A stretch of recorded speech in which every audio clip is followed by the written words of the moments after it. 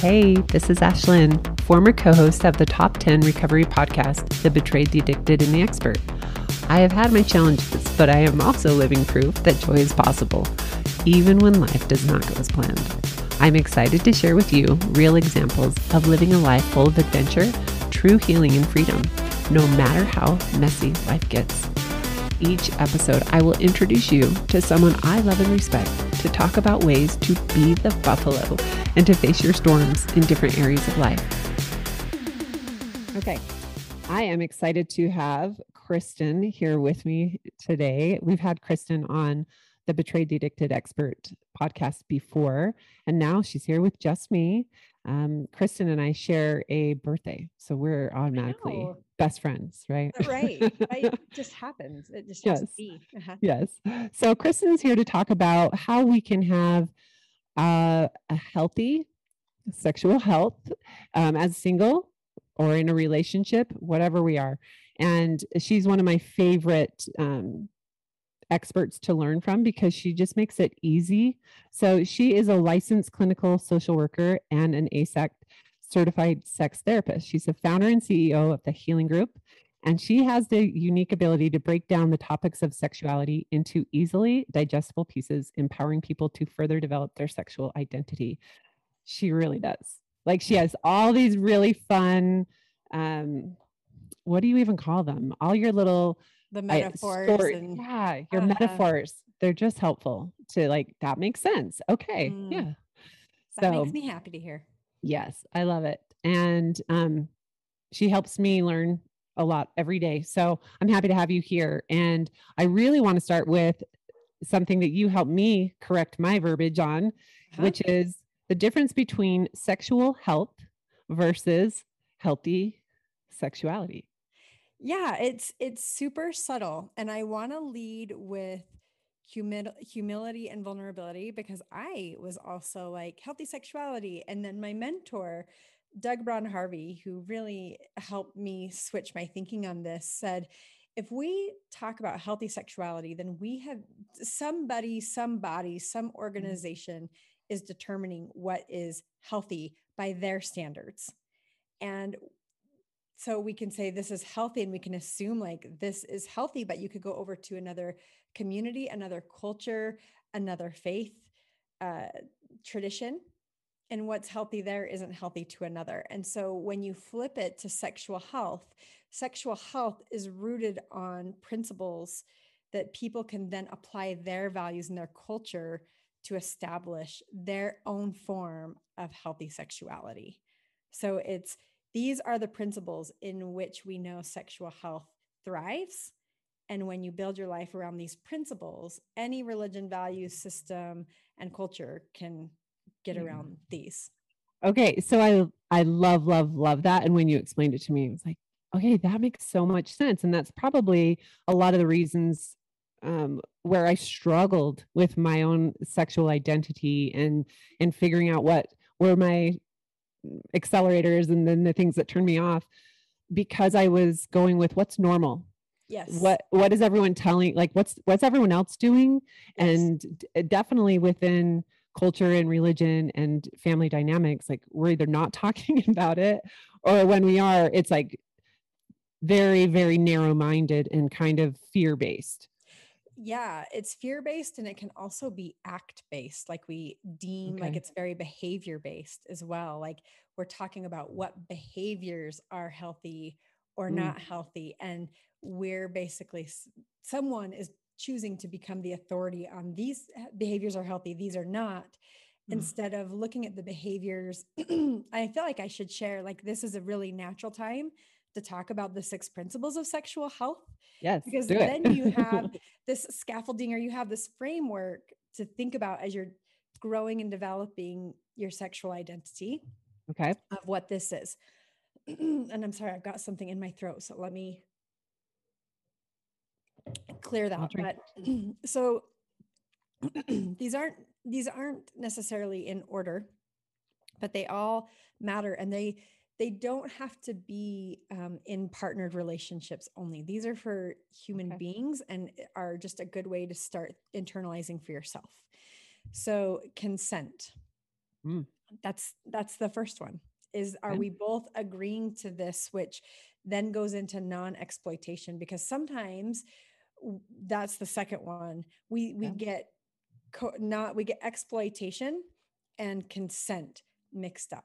Hmm. Like if someone violates our monogamy agreement, they can say they violated our consent. Like I didn't consent to them going and doing that, but actually they exploited the trust we had in the relationship.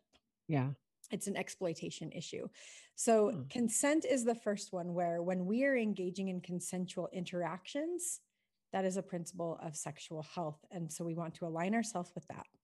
The next one would be non-exploitation, not taking advantage and exerting power, Hmm. control, or I guess that those are the biggest things, not taking advantage of the relationship and the trust and what has been built for our own gain, for our own wants, our own pleasure Hmm. at the expense of another person. Okay, that one right there, I'm like, oh, I feel like my whole audience can embrace that and say, Yeah. yeah, yeah. Yep. And that ties into honesty. Mm, I mean, all of these kind of stand and support each other, of yeah. being honest, which then requires being honest in what you want, Yes. honest in what you don't want, and showing up really vulnerably and authentically. That's a Mhm. really difficult one. At first glance, when I go through these with clients or in conversation, people are like, yeah, no, they all make sense. And then the application of them, it's really hard to look at the ways that we all exploit certain relationships for our own gain, or we don't show up honestly, that maybe we're not overtly lying, but we're not sharing, or, Yes. you know, Well, I always laugh because I think we have a whole podcast episode on the fact that we can get naked and have sex, but we can't be vulnerable enough to no, actually talk about it. Like, let's go and reprocess what just happened. yes, Was that a good thing? Were there boundaries crossed? Like, those to me are beautiful moments that a lot of us aren't having. I didn't have them for ages. yeah, that you hit on something that's so important, that people are having sex long before they learn how to talk about sex. And I used to take calls on the radio, X96. I don't know if you, and that Uh-huh. was really fun. And people would call and want to solve their problems without having to say a word. Like, help me solve this with bypassing my partner. We don't want to talk about it, but we just want it solved. Mhm. And so learning how to talk about these things is so important, even at the Yeah. expense of, and I'm sure you hear this, people not wanting to hurt their partner's feelings. Oh, And so they choose to not say anything to avoid hurting their feelings, but they're hurting other things by doing that. 100%. I heard a quote today on a podcast that said, communication is lubrication. Yes. I loved I that. love that. It is. That's exactly right. And it is something that can be practiced. It's just none of us Yeah. grew up doing it, and we don't know how, or, but you can truly learn how to do it. And it doesn't, some people can think that it kills the romance, that we have this idea that if you Mm-mm. talk about it, you kill it, and it can actually enhance it, because I there's agree. something quite amazing when you share what your needs are and your wants are, and your partner has an opportunity to meet those needs. That can be so It's amazing, pleasurable, all the things. I agree. And it also allows, I feel like for me, it's allowed me to step into my body in Yeah. that confident self of like, I know who I am and I know what I want. Yes. And this is, here's my desires is vulnerable, Mm-hmm. but it's also really connecting and beautiful. Absolutely. The next one is mutual pleasure. And I Yeah. see this a lot. I hear this from a lot of women, like, I have not yet experienced an orgasm, or the way that we're Hmm. pacing our sex life is such that I don't ever like experience orgasm, or this isn't working for me. And so when people, I think this is important also, because culturally we haven't prioritized female pleasure. And so no matter where you are in your life, if you're single, partnered, divorced, starting to claim that your pleasure matters is a great place to start, so that when you are then getting into a relationship, you don't give up on that, that you work for mutual pleasure. that I is love that. a very important principle. And when people are engaging in sexual activity, having that be a foundational thing of we both want to feel good. We both want to feel connected. Like this is mutual. Yes. Well, and then you want the desire goes up. And for me, it did when it was like, oh, Yeah. I matter. Wait, I matter. I have a voice. Yes. And it was good for both. So I bet you get this a lot. I get it here and there because I do these little sex chats on my Instagram, but I'm sure you get it all the time that like I'm 40 years old and I just had my first orgasm. Thank you. All the time. Or I'm 40 years old. I've had 3 children. I've been married 20 years and I've never orgasmed. Yes. Right? Like you hear that a lot, and starting to make that a priority and starting to speak up, because that's the other piece. When you say you have a voice, now Yeah. you're co-creating your sex life.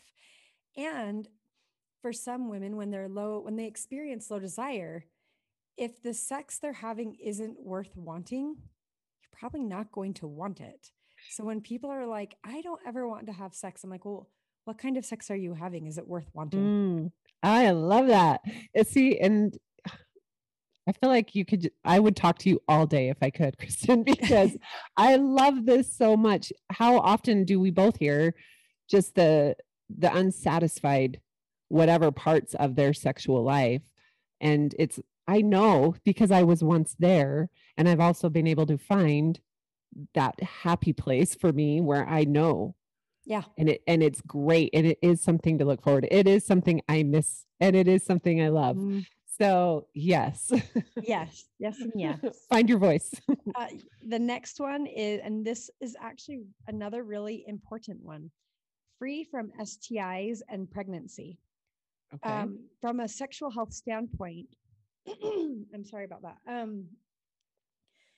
Feeling, and this is really interesting research, but feeling confident in your ability to prevent pregnancy actually can impact your ability to lean into pleasure. That if you are worried about getting pregnant or you're not confident in that, then you are less likely to relax and let go because you're very concerned about getting pregnant. This or pregnancy. That's not just for people who have bodies that can get pregnant.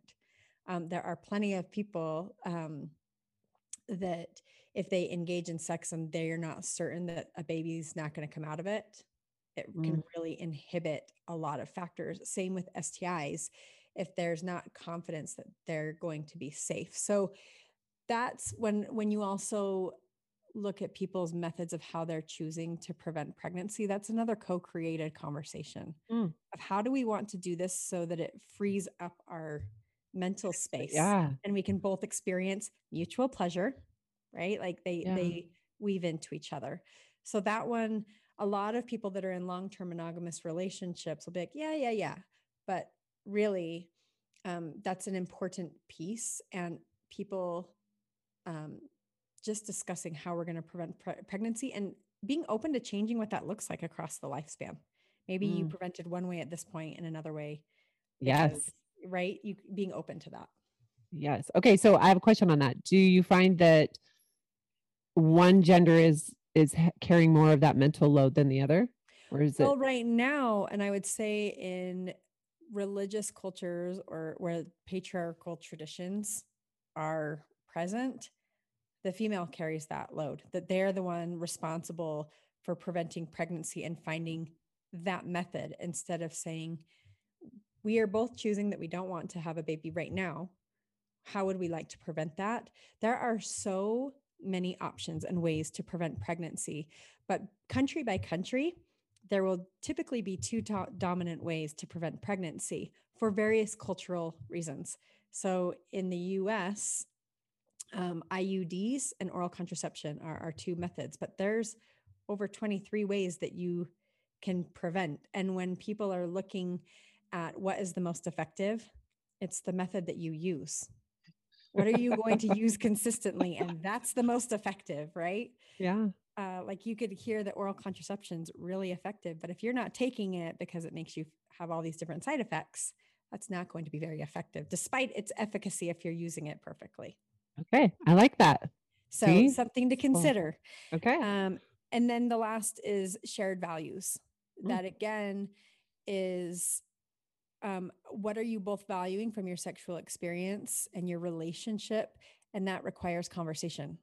That requires having, checking in and showing up and being honest and claiming what matters to you. And I actually love these even for adolescents because, and I know this is a little bit of a pivot, but when we're looking at adolescents and they're considering becoming sexually active or they are sexually active, it's like there's always a question of readiness. Like, am I ready to have sex?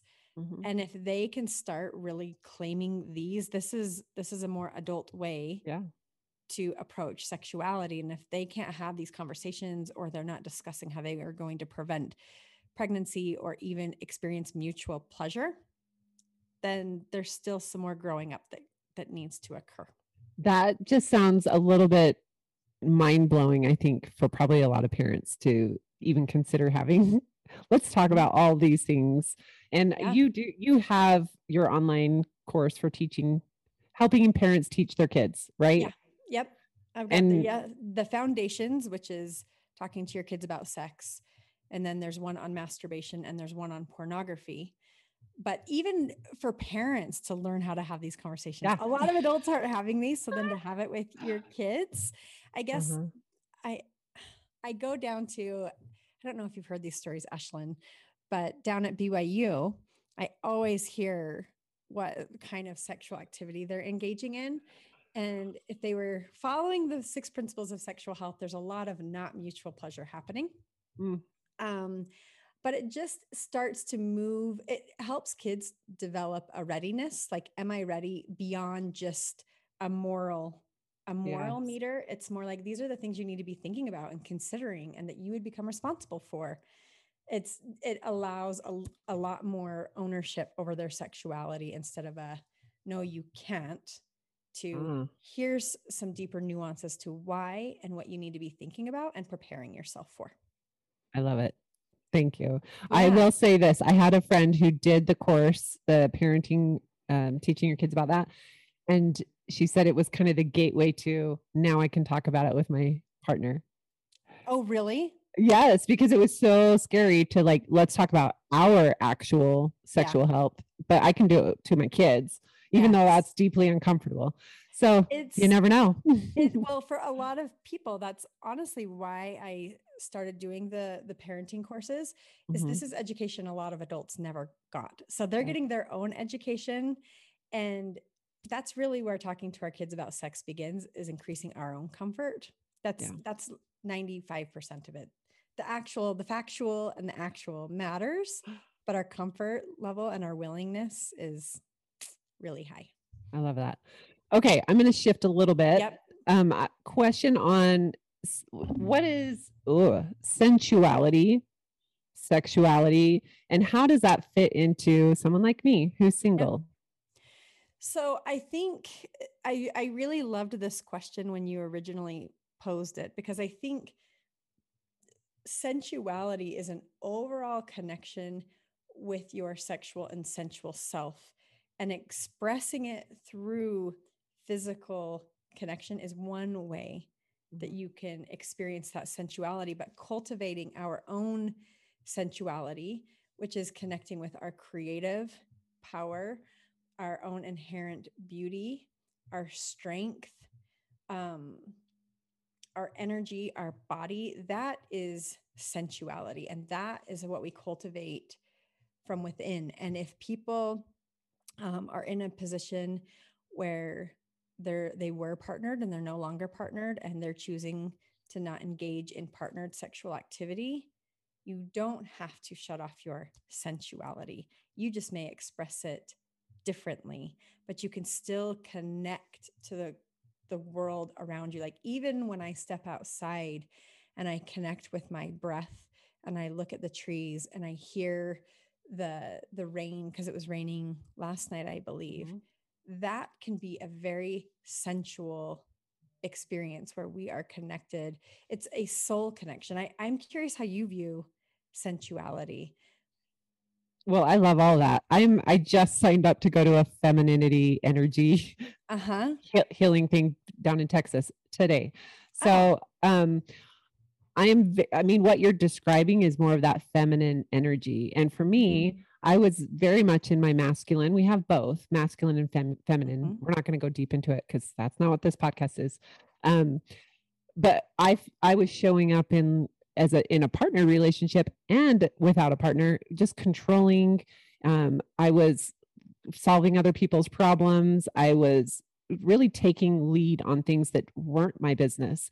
And it had me feeling a lot of overwhelm, a Mm. lot of resentments and frustrations. And I didn't feel like I was using my voice, even though I was using my voice. So Yeah. when I'm in more of my feminine and that sensual self, I am more playful. Yes. I want to be connected outside more. Yes. I ask the girls that I mentor, one of their requirements is get outside for 10 minutes every day. You got to Mhm. ground yourself because Mhm. sometimes we get stuck in the house and we Yeah. don't even leave. Um, for me, I went dancing on a date and I had a smile on my face the entire time. Yeah. Like my face hurt so bad. Um, but it felt just fluid and the movement, it was beautiful. So that Mhm. for me, 100%, just being able to find what makes me feel like me. Yeah. I don't get tired. I don't feel exhausted or, frustrated with the people around me Yeah. because I'm focused on me. I'm confident in me. Yeah, when you're saying that, I really love that because sensuality to me is that you use the word fluidity. And I think the masculine tends to be a lot more structured. And Yeah. I think as women, we can get caught up into the routine and the structure and the tasks because there's so much to get done. There's so many moving parts and Yeah. pieces. But when we become so imbalanced with the structure that we lose the fluidity, we lose our sensuality. Yes. And so it's really nurturing that intentionally. Hey, I love that. And I've always been very routine. I have my calendar. I'm very Same. habitual, very habitual. However, I'm very habitual and free. So Yep. I'm like super open and that's been within the last few years where I'm like, why am I being so rigid? Yep. I need more of that. Somebody asked me to go on a walk tomorrow morning. I met her on the walk this morning. Yeah. And sure, I'll meet you there. Let's go. Yep. That's not in my schedule, but guess what? I can make it work. And so little That's things like that. the I always think of the fluidity makes the structure functional. Otherwise it Ah, turns to rigid. And if we don't have a bit of structure, the fluidity becomes chaos. So we really need the both, but nurturing our sensuality is so important. I love that. And Yeah. I love that you said if you are in once in a relationship and now not, you're in a singlehood, you don't have to shut it down because No. that is a message I get often of like, tell me how you're shutting it down. I'm like, I'm not. Right. Right. And I'm not sharing details here of how I'm not, but I'm not Hmm. because that's part of who I am. That's And right. if I have to turn it off, how am I going to turn it back on? That's just it. Is I think so often we get stuck in sex and sexuality is what we do instead of who we are. Mhm. And it's not, it really is channeling. I love thinking of streams or water runoff after the spring season and the water's coming down the mountain and you can channel it to where you want to go, Mm. but damming it, trying to shut it off does not work because it's going to flow. That water Yeah. runoff is going to happen. And so our sexuality and sensuality is a given. And that I listed here of start another way that we cultivate our sensuality is to view pleasure as a practice. That Ah, is something that becomes an intentional practice of our everyday, because we can lose that. Like for me, even shifting into a way I will eat fruit and yeah. slowing down and Yeah. experiencing it or giving myself to feel pleasure, in a variety of ways, not just sexual pleasure. But if we are disconnected from pleasure in our everyday, it's really hard to then just connect into sexual pleasure. Mm, So I love not that. having it be so segmented, but starting to make that. I There's a great book called Pleasure Activism, and it just talks about how that needs to become something that we are so intentional and won't compromise on, is everyday pleasure. I love that. I'm going to look it up. Thank you. Yeah. Okay. If one finds themselves feeling shame for anything sexual without a partner, where can they start to shift or be more open to being curious about what that may look like for them? Working through sexual shame is similar to the physical therapy of mental health. Sexual shame is a learned thing that we internalize over time.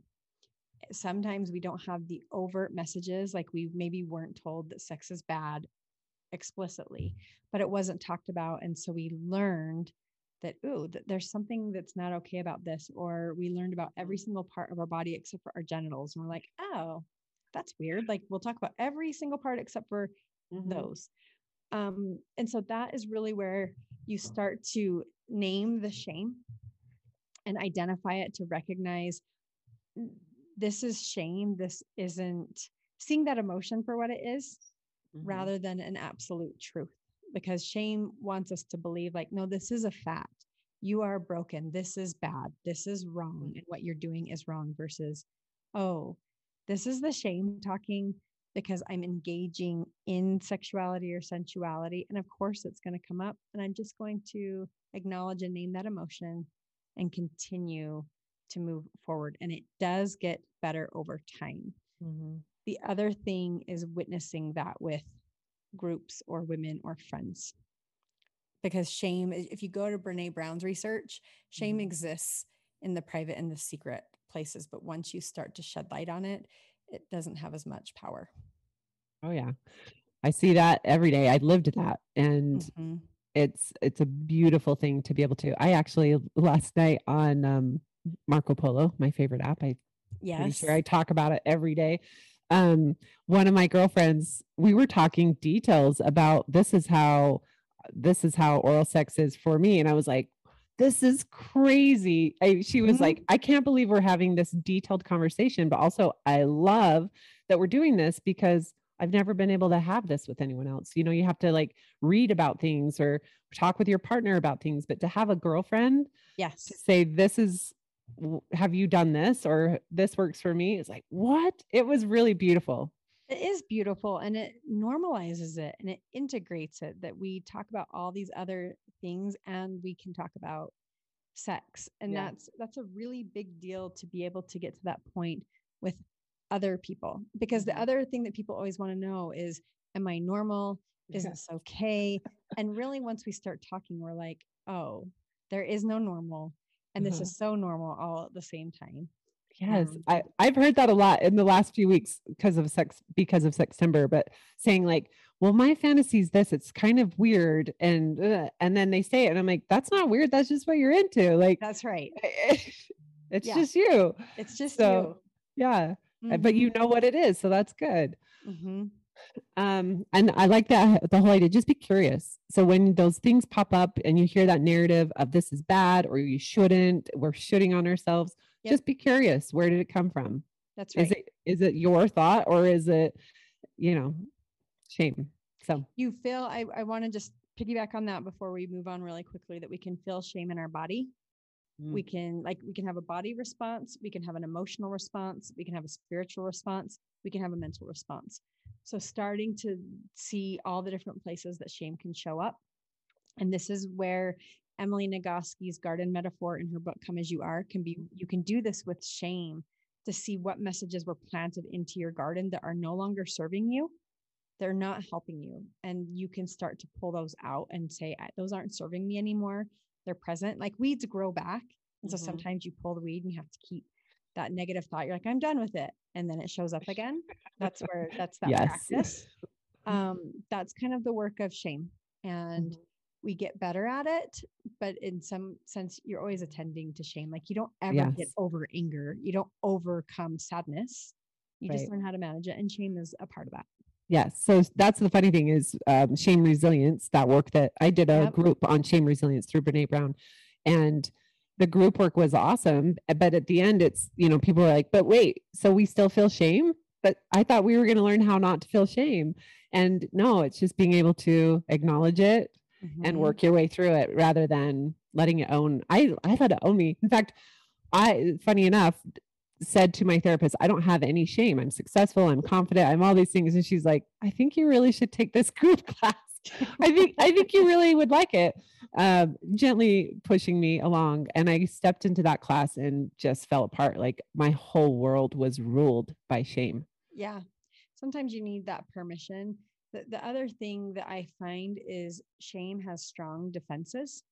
So like even as a therapist, when I will bring up shame and people be like, no, I don't have shame, or they'll get mad at me, which is totally fine because that's the shame that when you poke at it, you name it, it's got like strong army to defend and protect it. Oh yeah. I was that client. Yeah. And it's good. So I deal with it every day, and it's a good thing it's the best work I would say that I've done is to work on my shame resilience, because it hits so many different parts of my life. That's right. Okay. So if there are men or women listening and they're saying, okay, I know that my sexual health is out of balance, where do they even begin? Where do they start to foster a healthy lifestyle for themselves and figuring out their values and those core steps that you talked about? That's beginning their education. A lot of people, again, want to take a step and they need to know how. Choosing, I mean, I think I always start with books simply because it's a starting point, or values. Like I've got a values course that's 5 days of emails that's super simple and straightforward. Starting there, like any starting point will lead you, but most people start because they've been harmed by sexuality. Like my mentor always says that unfortunately, when we have been harmed, that gives us permission now to talk about sex. Yes. Right? Yeah. And so if you're not in that space, even starting to be willing to say, I would love to start to learn about sexuality and get education. You can learn kids' books. It's amazing. I've got the Period 101 book, and everyone that reads it, they're like, I had no idea these things. And you always have to think that most of us got about a 4th grade education level around sexuality because we weren't taught that in school. So it's just starting, and it's really wanting. I guess the starting place is to recognize that I am out of balance. I would like to take a step in the right direction. That might be a conversation with a partner. It might be a conversation with a friend. It might be a book. It might be a podcast. It can be so many things, but it's just taking that step. Yes. And thank you for that, because I was that, I had the trauma and was compelled to step into this work, and there's nothing wrong with being compelled. Nope. I don't know that I ever would have otherwise if I wasn't compelled. So I'm grateful for that. But it was very little steps because I was afraid. I was super afraid. And for me personally, the afraidness was more, the fear was like, if I heal these wounds and I start to embrace who I am sexually, find that sexual goddess, what happens to this over here? Like, does it all go away? Does my story still matter? And it was so weird to me, but that's also, I know that's how so many women think when they have been hurt and betrayed or assaulted or whatever has happened with their sexual trauma. Everyone deserves a happy and healthy sex life. I didn't have one for so long. And now I just think, how on earth are people living in these relationships so long and just okay with it? I get it and I don't get it, because now I'm like, I'm on the other side. It's so much better, I promise. And it takes people, I think, like you and others that speak up of getting to the other side that can then help a person take that step, because seeing that you're okay on the other side brings that security that people need, and that push, like, okay, I'm going to do this, because you probably can relate. Prior, your story of betrayal probably made you feel like it was keeping you safe, and that you wouldn't be hurt again, and that you had this lookout, instead of now, as you've shifted, you're still safe, but you're coming at it from a totally different place. Oh yeah. Now I'm owning who I am and my story rather than it owning me. Yes. And I waited far too long to step into that work. So don't be like me. Step into the work, be curious, and you can contact Kristen. Go follow her at least. That's where you start. is go follow her on social media. She's a fun one to follow. Kristen, before we go, I do have a question. Oh, What right. what is your most recent Be the Buffalo moment?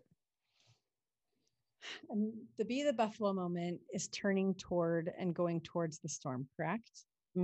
Yep. Oh, my Be the Buffalo moment was actually really recent, where I had a really rough medical condition and I fought it, and it was scary until it was leaning into it and being like, it is what it is. And this is, thankfully, it wasn't a chronic diagnosis, but it was 6 weeks and I couldn't do anything.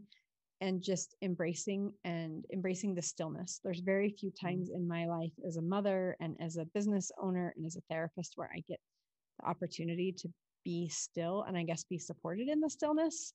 So as scary as that was, to not resist that and just embrace it for what it was, knowing that that bubble and that window would close and I would get well, and then it was over, and then it was back to life. Yeah, I love that. Thank you. Hopefully that helps someone else who's probably in a similar situation. Yeah. All right. Thank you so much for being here. Thanks, Ashley. You're always great. Thanks for being here with me today, whether I was with you doing your dishes while you got ready or driving in your car. If you found a nugget in this episode, please take 30 seconds. You can click on the link below in the show notes and leave me a quick review over on iTunes, or you can share on social media or shoot me an email. It offers me your support without you having to spend a dime or much of your time. Until next time, be the Buffalo.